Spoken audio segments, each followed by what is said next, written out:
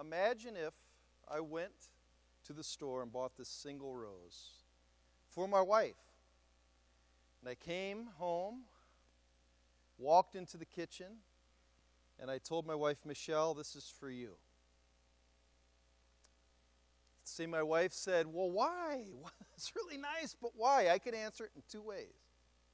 And how I answer it really matters. I could say, well, I'm your husband and I'm supposed to buy you this flower. I read in a book that it said if you want to, I've read the 5 love languages and I know you like gifts and I'm supposed to do this, so here you go. And I give it to her and I walk out the door.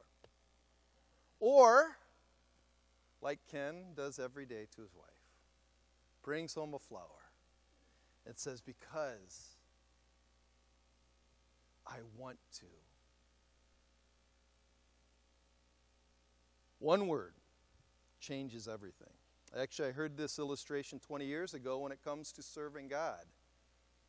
We can do things out of duty for Him. We can do things because we read it in a book. Or we can do things because we want to. We really want to.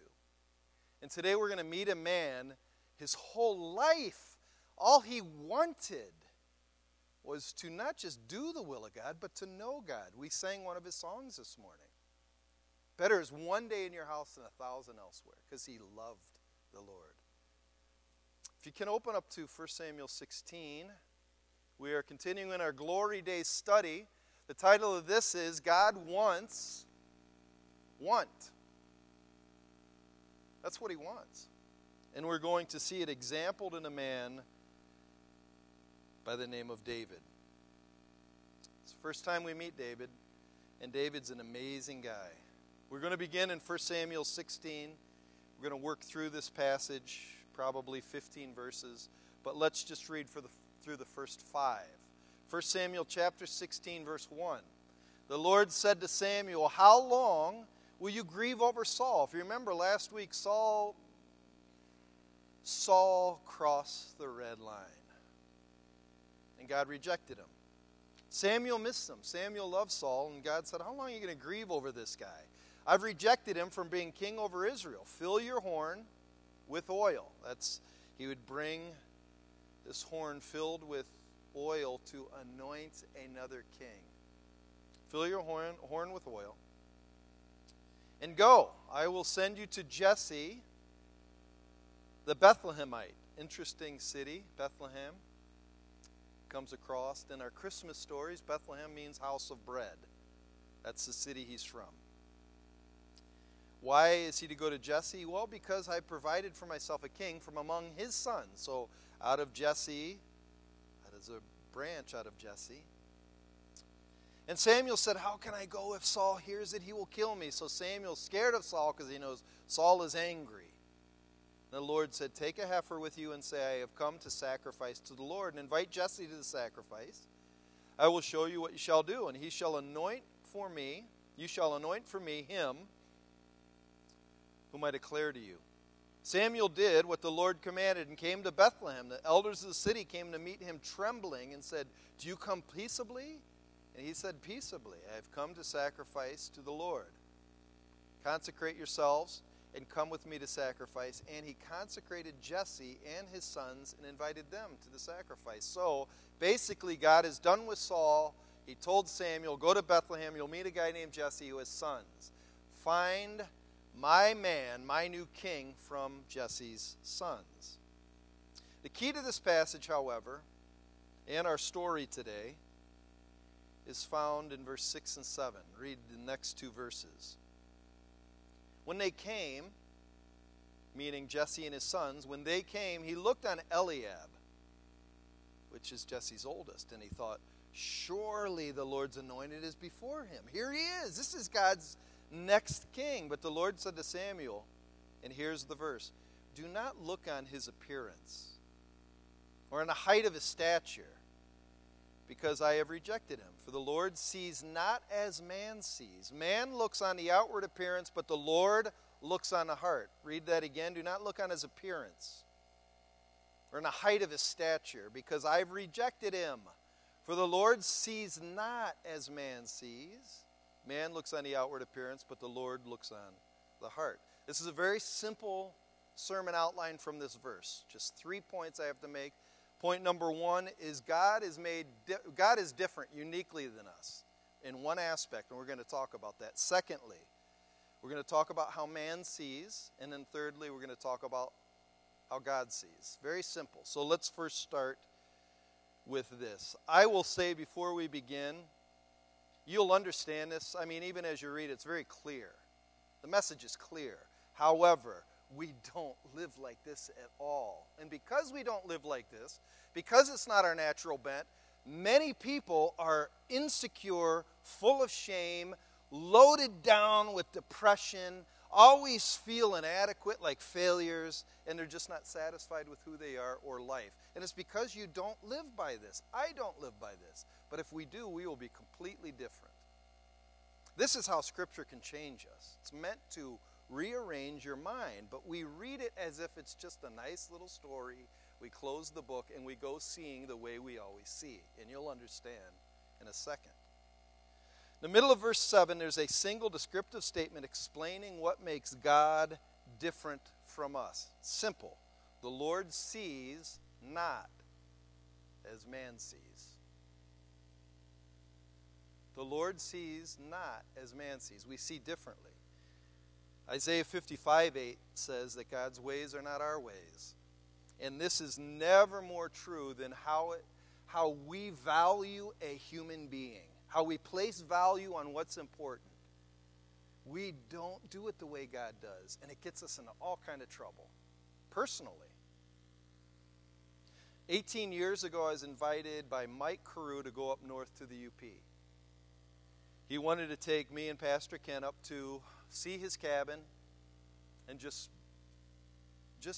basically experience the beauty of the UP. I've never been up there. The drive is about 3.5 to 4 hours where he took us. Many of you have taken it. You guys know that route up to the UP. I sat in the back of his truck, and as I sat, I just looked out on the beautiful landscape of Michigan. Pine trees, forests of pine trees, rolling hills, little cabins by little rivers going by. I mean, it's beautiful. And as we're driving through, all of a sudden Mike goes, "Did you see that?" I said, "I see what?" "Look, in the cornfields way in the back. Do you see it? It's an 8-point buck." I said, "What are you talking about? I don't see anything." We're driving a little bit longer, literally 5 minutes later. "Did you see that right? The silhouette right on the edge of the forest. It's a whole family of deer." I said, "Mike, I don't know, what are you talking about? I don't see it." And literally, he started training me how to see. He goes, "Just look." And all of a sudden, you see there's a deer there. He would see pheasant. He'd see everything. I remember even when we were up in the UP, he saw a coyote out in the back. Like, how do you see that? He's got a hunter's eye. It's trained. It's keen towards that thing. I was just used to seeing the obvious, the beauty. He's used to seeing deeper.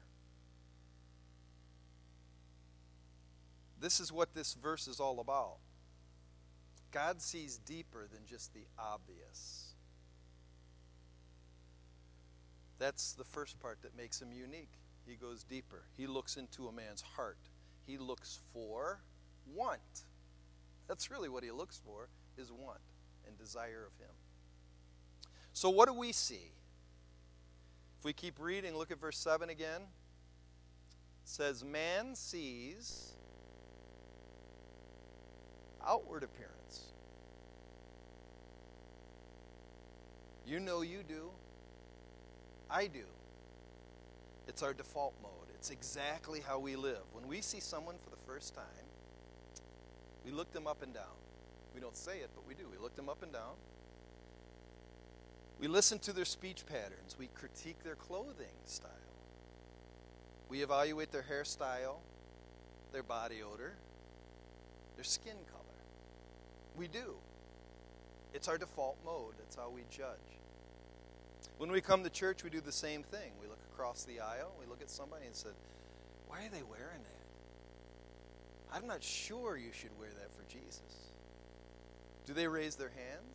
Do they let their kids dance in church? We evaluate. Some of you look over. We evaluate. Everything we do We evaluate. Do they smile? Do they not smile? Do they sing loud? Do they have a sullen face? Do they have arms closed? Oh, their arms are closed. Oh, man, are they bitter people? Maybe they got a bad back. You never know. You never know. And then what we do is we internally grade from hypocrite, fake, trashy, snooty, wallflower. They think they're better than me. Oh, he's cool. Notice most of our critiques are negative, if we were to be honest. The Bible, it's interesting, the Bible gives us criterias that we value, give value to somebody by. And there's 3 verses that are very clear. This one gives us the obvious value. Appearance. Samuel is looking for somebody of stature and beauty, handsome, strong. Saul was handsome, strong, a head taller than everybody. Man, it's funny, I was at the state track meet yesterday, and you just notice that guy runs a 200, that guy's a shot putter, that guy stinks. You can just tell by stature and style and size. You see ladies walking by who thinks everybody's looking at them. Have you ever noticed a woman who thinks everybody's looking at them? They don't look at anybody, but they know everybody's looking. We look at appearance. Jeremiah 9:23 gives 3 more criteria.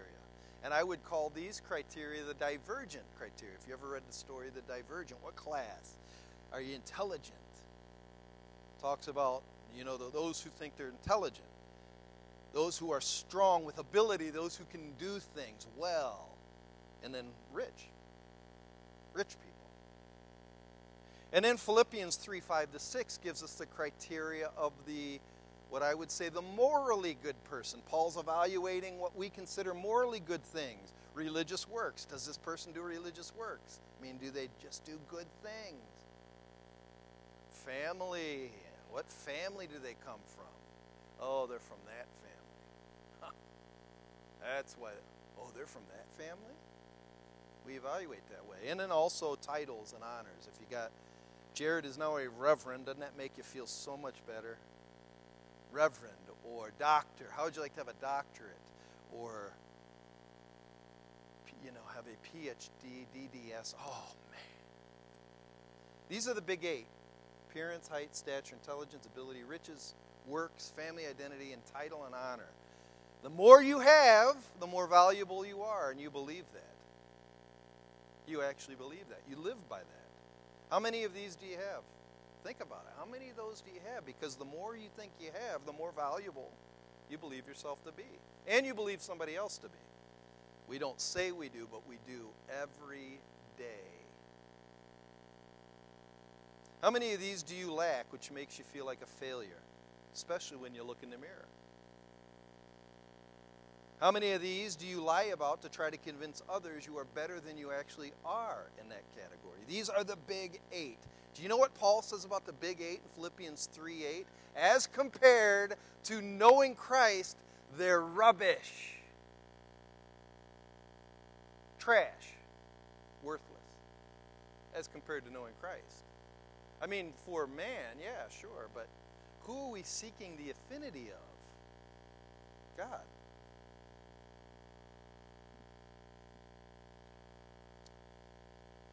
Compared to knowing Christ, they're garbage. Most people try to live their lives to obtain the big 8. We waste our worries on how do I look?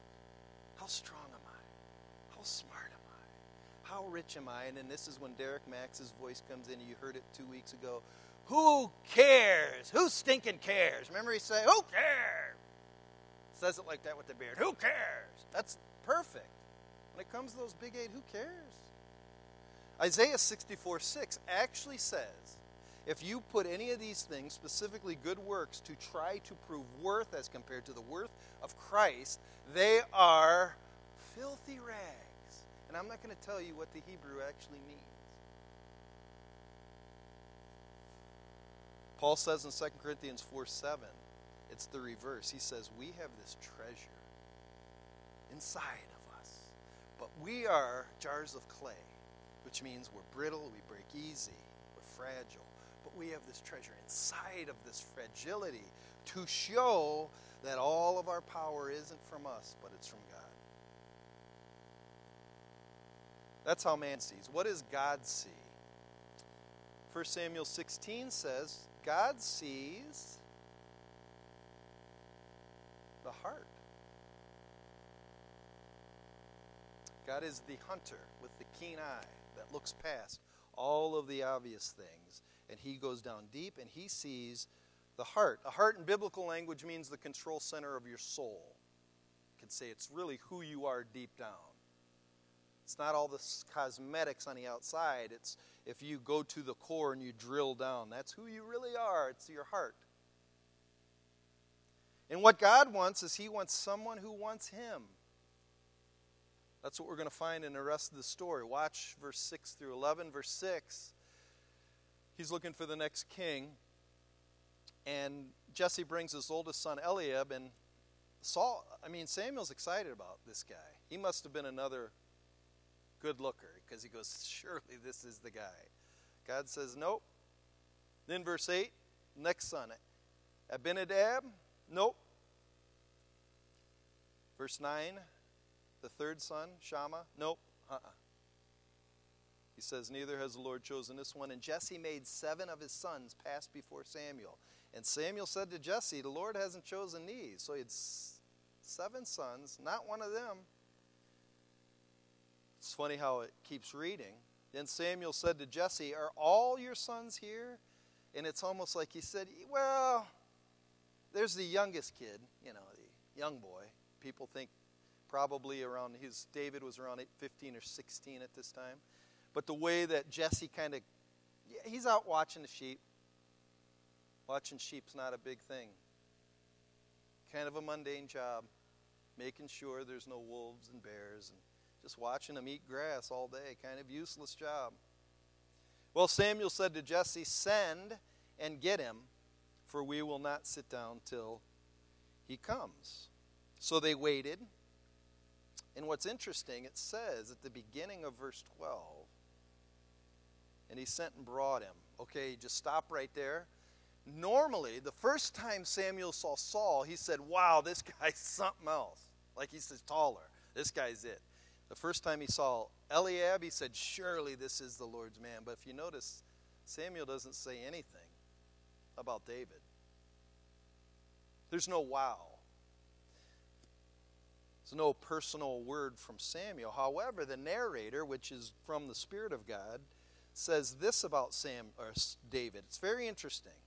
I wrote about it in my blog more deeply, but I find this fascinating.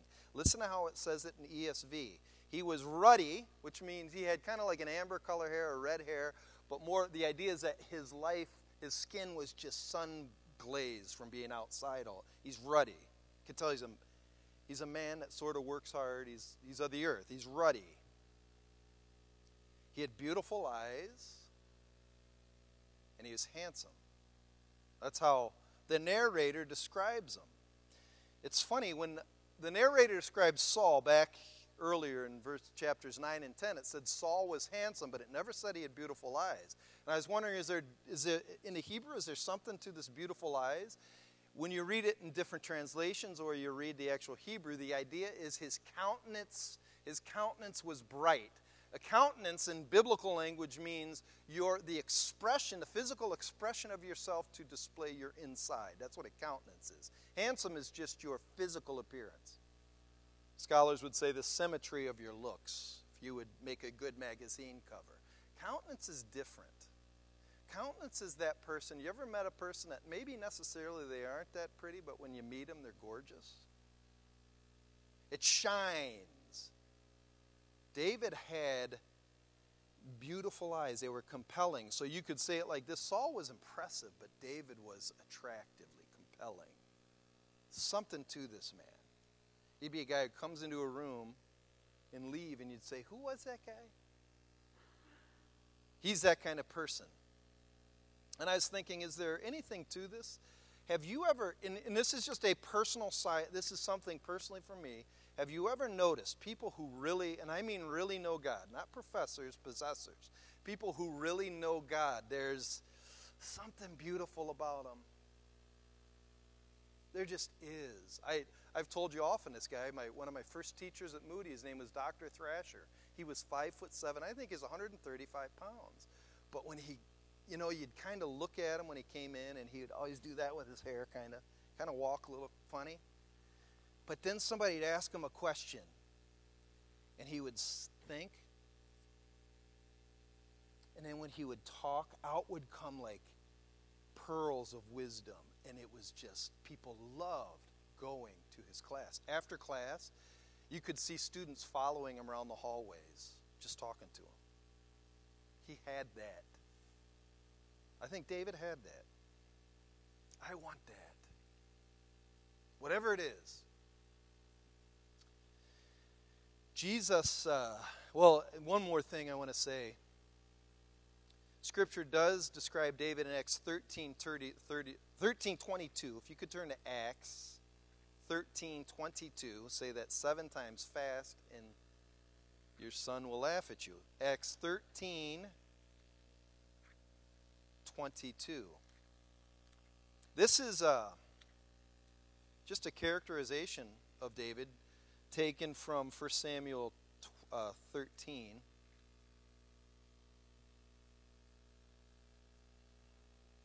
It's Acts 13:22. And Paul's talking about how David was typified in the Old Testament.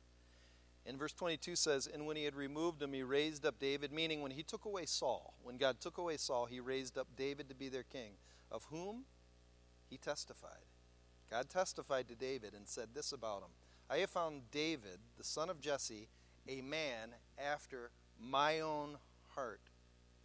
And then basically kind of describes what that means. He wants to do my will. A man after God's own heart wants what God wants. And God wants you to want him more than anything. You can read, if you want to read some powerful Psalms, read Psalm 62 and 63. Read Psalm 42, "As the deer pants for the water, so my soul longeth after you." David wanted God. If we go to John, I want you to see this very clearly. Jesus he'll describe, I gave you a VIP list of what we evaluate. I'm going to give you a VIP list of what Jesus evaluates. This is his criteria found in John 4 from Jesus' own words. You want to know what you need to be pleasing to God? This is John 4:23.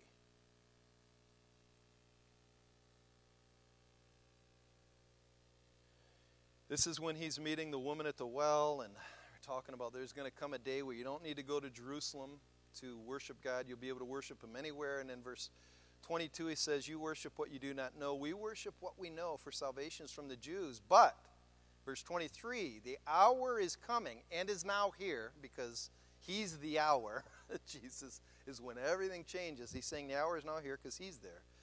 "But the hour is coming and is now here when the true worshipers will worship the Father in two things, spirit and in truth." That's what God's looking for, those two things. What does that mean? Spirit. It's very simple. Most commentators describe it like this: it's sincerity over formality. It's a person who really wants God he doesn't need to show it, he just does. The Pharisee was all formality. They'd wear long robes. They'd have their chins high and arrogance, acting pious. But the spiritual man is the man who's born from above, John 3, born anew, and there's children, and they want to know their dad. And they don't need a show. It's sincerity over formality. Second thing is truth. Worshippers in truth. And listen to this very closely, because this is very important. A person who worships in truth is a person who worships God as he truly is, not as you want him or wish him to be. A worshiper of truth is a person who worships God as he truly is, not as you wish him to be. They allow God to define himself, and they fall on their knees to how he has revealed himself. They accept him as he describes himself in his word rather than warping the word to worship the God they want. That's called idolatry. So this is the heart God is looking for. I think it's pretty clear. Now, if we go back to 1 Samuel, I want to show you something very interesting. And I'm going to leapfrog off a verse that I've always found fascinating. Go back to 1 Samuel 16. And I call this moment, this is the kind of traffic you want to get caught up into. I call this the rush hour. Watch how this works. I'm going to jump off of a verse and show you how it works in David's life. 2 Chronicles 16:9 says this. So God's out hunting. We said God's looking for hearts. And it says in 2 Chronicles 16:9, the eyes of the Lord are searching the whole earth. They're searching the whole earth, looking at all kind of people. That's what it means. In order to strengthen those whose hearts are fully committed to him. So he, like a hunter, with his keen eyes, is not looking at outward appearance. He's looking at the heart, looking for hearts that want him. And he finds a heart that wants him, he's going to strengthen them. How does he strengthen them? Watch what happens to David. I love how it's written in the ESV. It's 1 Samuel 16:13. This is so cool. Then Samuel took the horn of oil and anointed him. And that is a metaphor of the Holy Spirit coming upon him. He took a horn of oil and anointed him in the midst of his brothers, and the Spirit of the Lord rushed upon David from that day forward. That's how David was strengthened. He knew, this is a man after my own heart, and I'm going to strengthen him. How? With my Spirit. And when he strengthened him, look at the kind of man he became in verse 18. Saul was, from verse 14 to 18, Saul is this guy that kind of becomes a depressed, disgruntled, angry man. And he needed somebody to help soothe his spirit, and they found a musician by the name of David, same guy. And look at verse 18, how it describes him. One of the young men answered, behold, I've seen a son of Jesse, the Bethlehemite, who's skillful in playing. He's a man of valor. He's a man of war. He's prudent in speech, a man of good presence, and the Lord is with him. The reason why he's a man of valor, or good speech, good presence, is because the Lord is with him. He's been strengthened. And because he's been strengthened, he's a different kind of person. He's not the kind of person that looks in the mirror to make sure his selfie looks good. He's just compelling. You might say, but that's David. I am different. I'm weak. I'm small. I'm dull. The rush hour can't be meant for me. And if that's what you're saying, you have to stop right there because you forgot everything I said. That's rubbish. We are so quick to say, yeah, but that's David. I'm not that strong. God does not look at that stuff to anoint you with his power. He looks at a heart. He wants those who want him. And when you believe the gospel, it says it in Ephesians chapter 1, those who hear the word and believe him, he anoints, or he gives the Holy Spirit as a seal, guaranteeing redemption. And that Spirit's alive in you. The rush hour is meant for us. That's the beauty of it. And when you let the Spirit take over your life, you become a strong, compelling person, regardless of how you look. I want to close on this illustration. Imagine, have you seen the construction over by the bank over there? A new strip mall's going in over there. Did you know that? 4 stores. You know Gayla Quiet. It's my illustration. She already knows what's going in. I'm imagining, Gayla, 4 stores are going in over there. And because we are so close to that, they've given each one of you a lifetime membership to every one of those stores. But you can only go in 1 store a day. You can spend as much as you want. They don't charge you. So once you go in, you can do whatever you want in that store, and then when you come out, you're done for the day. And then the next day, you can choose whatever store you want. The first store it's going to be called Candy Carnival. It's going to have every type of candy ever made. There's going to be a whole bin of Orange Circus peanuts. Amazing. You can get Snickers. You can get all that old saltwater taffy. You remember they used to have those long sticks of bubble gum, and you'd chew them. They'd walk. I'll have that. It's great stuff in there. Try spending a whole day in a candy store. Try having 4 circus peanuts at once. Jared did this past week. He walked out of my office in no less than 30 seconds, and his stomach was already churning. You get sick. That's one of your options. Imagine one of those stores is the video arcade with lights, buzzers, highest scores. Of course, you're always going to have the game over, but you can keep playing because you want to get the highest score. So it's more action, more buzzers. And every day they're going to have a new kind of cool game, even though they're kind of all the same. They just look a little bit different. Some are shooting games, some are high-scoring games. But then when you leave that store, your stomach's not sick, but your time is gone. You'll never get that time back. And nothing was accomplished except you got high score. There's another store over there. It's going to be called For Men Only, adult bookstores and strip club. Dancers, peep shows, books, magazines for, more women are just as excited about that stuff too. So anybody can go. However, when you leave that store, you're never satisfied. And when you leave, you're full of shame and you're a little more twisted than you were before you went in there. There's this really cool 4th store. It's called the Monte Cristo Travel Agency. Once you walk into the store, they give you a map. And in that map, you walk through a door and instantly you're on this island of Monte Cristo. It's a beautiful island out in the Mediterranean. It has caverns, caves. You follow that map. And then sometimes it's tough because you got to go through a rough terrain. But it takes you down to the bottom of the island where there's chests full of treasure. And you can load your pockets up there. As much as you can get for the day, you can leave that store with treasure. But if you want to get more treasure, you got to go back in there every day. It's not easy necessarily to get the treasure because you got to follow the map. Sometimes it's windy, rainy, but it guarantees you every time you go down there, you'll get treasure. But when you leave, not only did you have an incredible experience, but you have more. You can go to the candy store and be sick.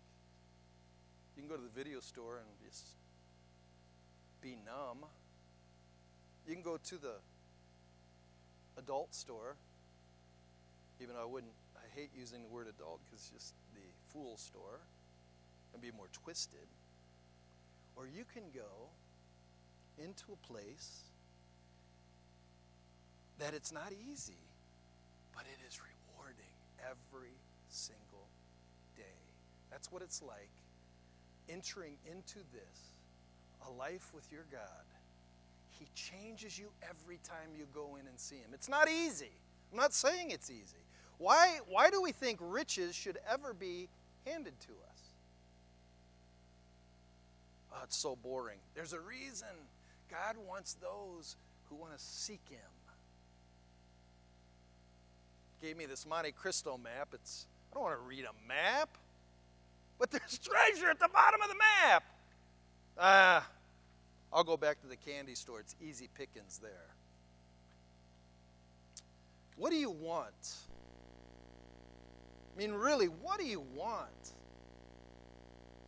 Because what it is you want, you'll get.